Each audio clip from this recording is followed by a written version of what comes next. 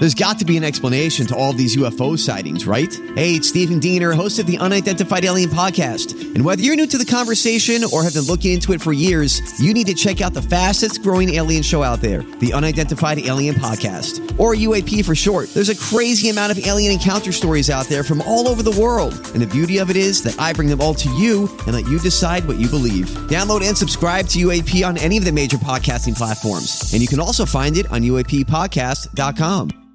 Hi, everybody. This is Adriana Trajani. I'm the host of You Are What You Read. I have the privilege of interviewing luminaries of our times about the books that shaped them from childhood until now. We get everybody from Sarah Jessica Parker to Kristen Hanna, Mitch Albom, Susie Essman, Craig Ferguson, Rainn Wilson, Amor Tolls, you name it, they come, they share. New episodes of You Are What You Read drop every Tuesday on Apple, Spotify, or any major streaming platform wherever you listen to your podcasts. I need some dirt. This is a My Talk Dirt Alert. Up-to-the-minute entertainment and pop culture news heard at the top of every hour on My Talk 107.1. Yeah, that's really great. Could you please tell us what's going on?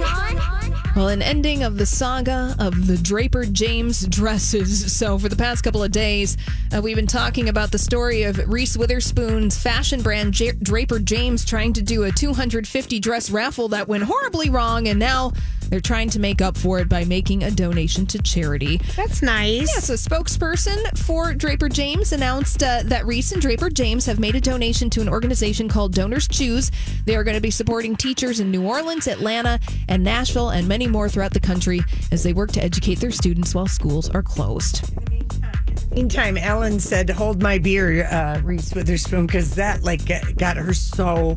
The teachers were on social media. I know. It was a lot of bad press for Draper James. She hasn't posted anything in over a week. Oh, well, that says a lot. Yeah. Somebody posting to social media with an interesting new look would be actor Armie Hammer. Oh, boy.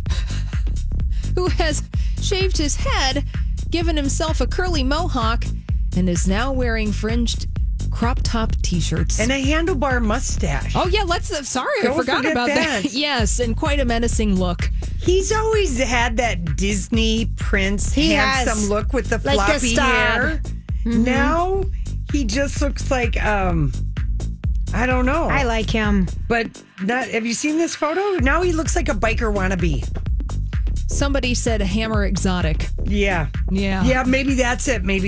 Anyway, his wife can't be happy with him at all with this look. He is quite He's so handsome. Yeah, he is. Let me see it. Not anymore. Oh, gosh. He got a, what do you call that?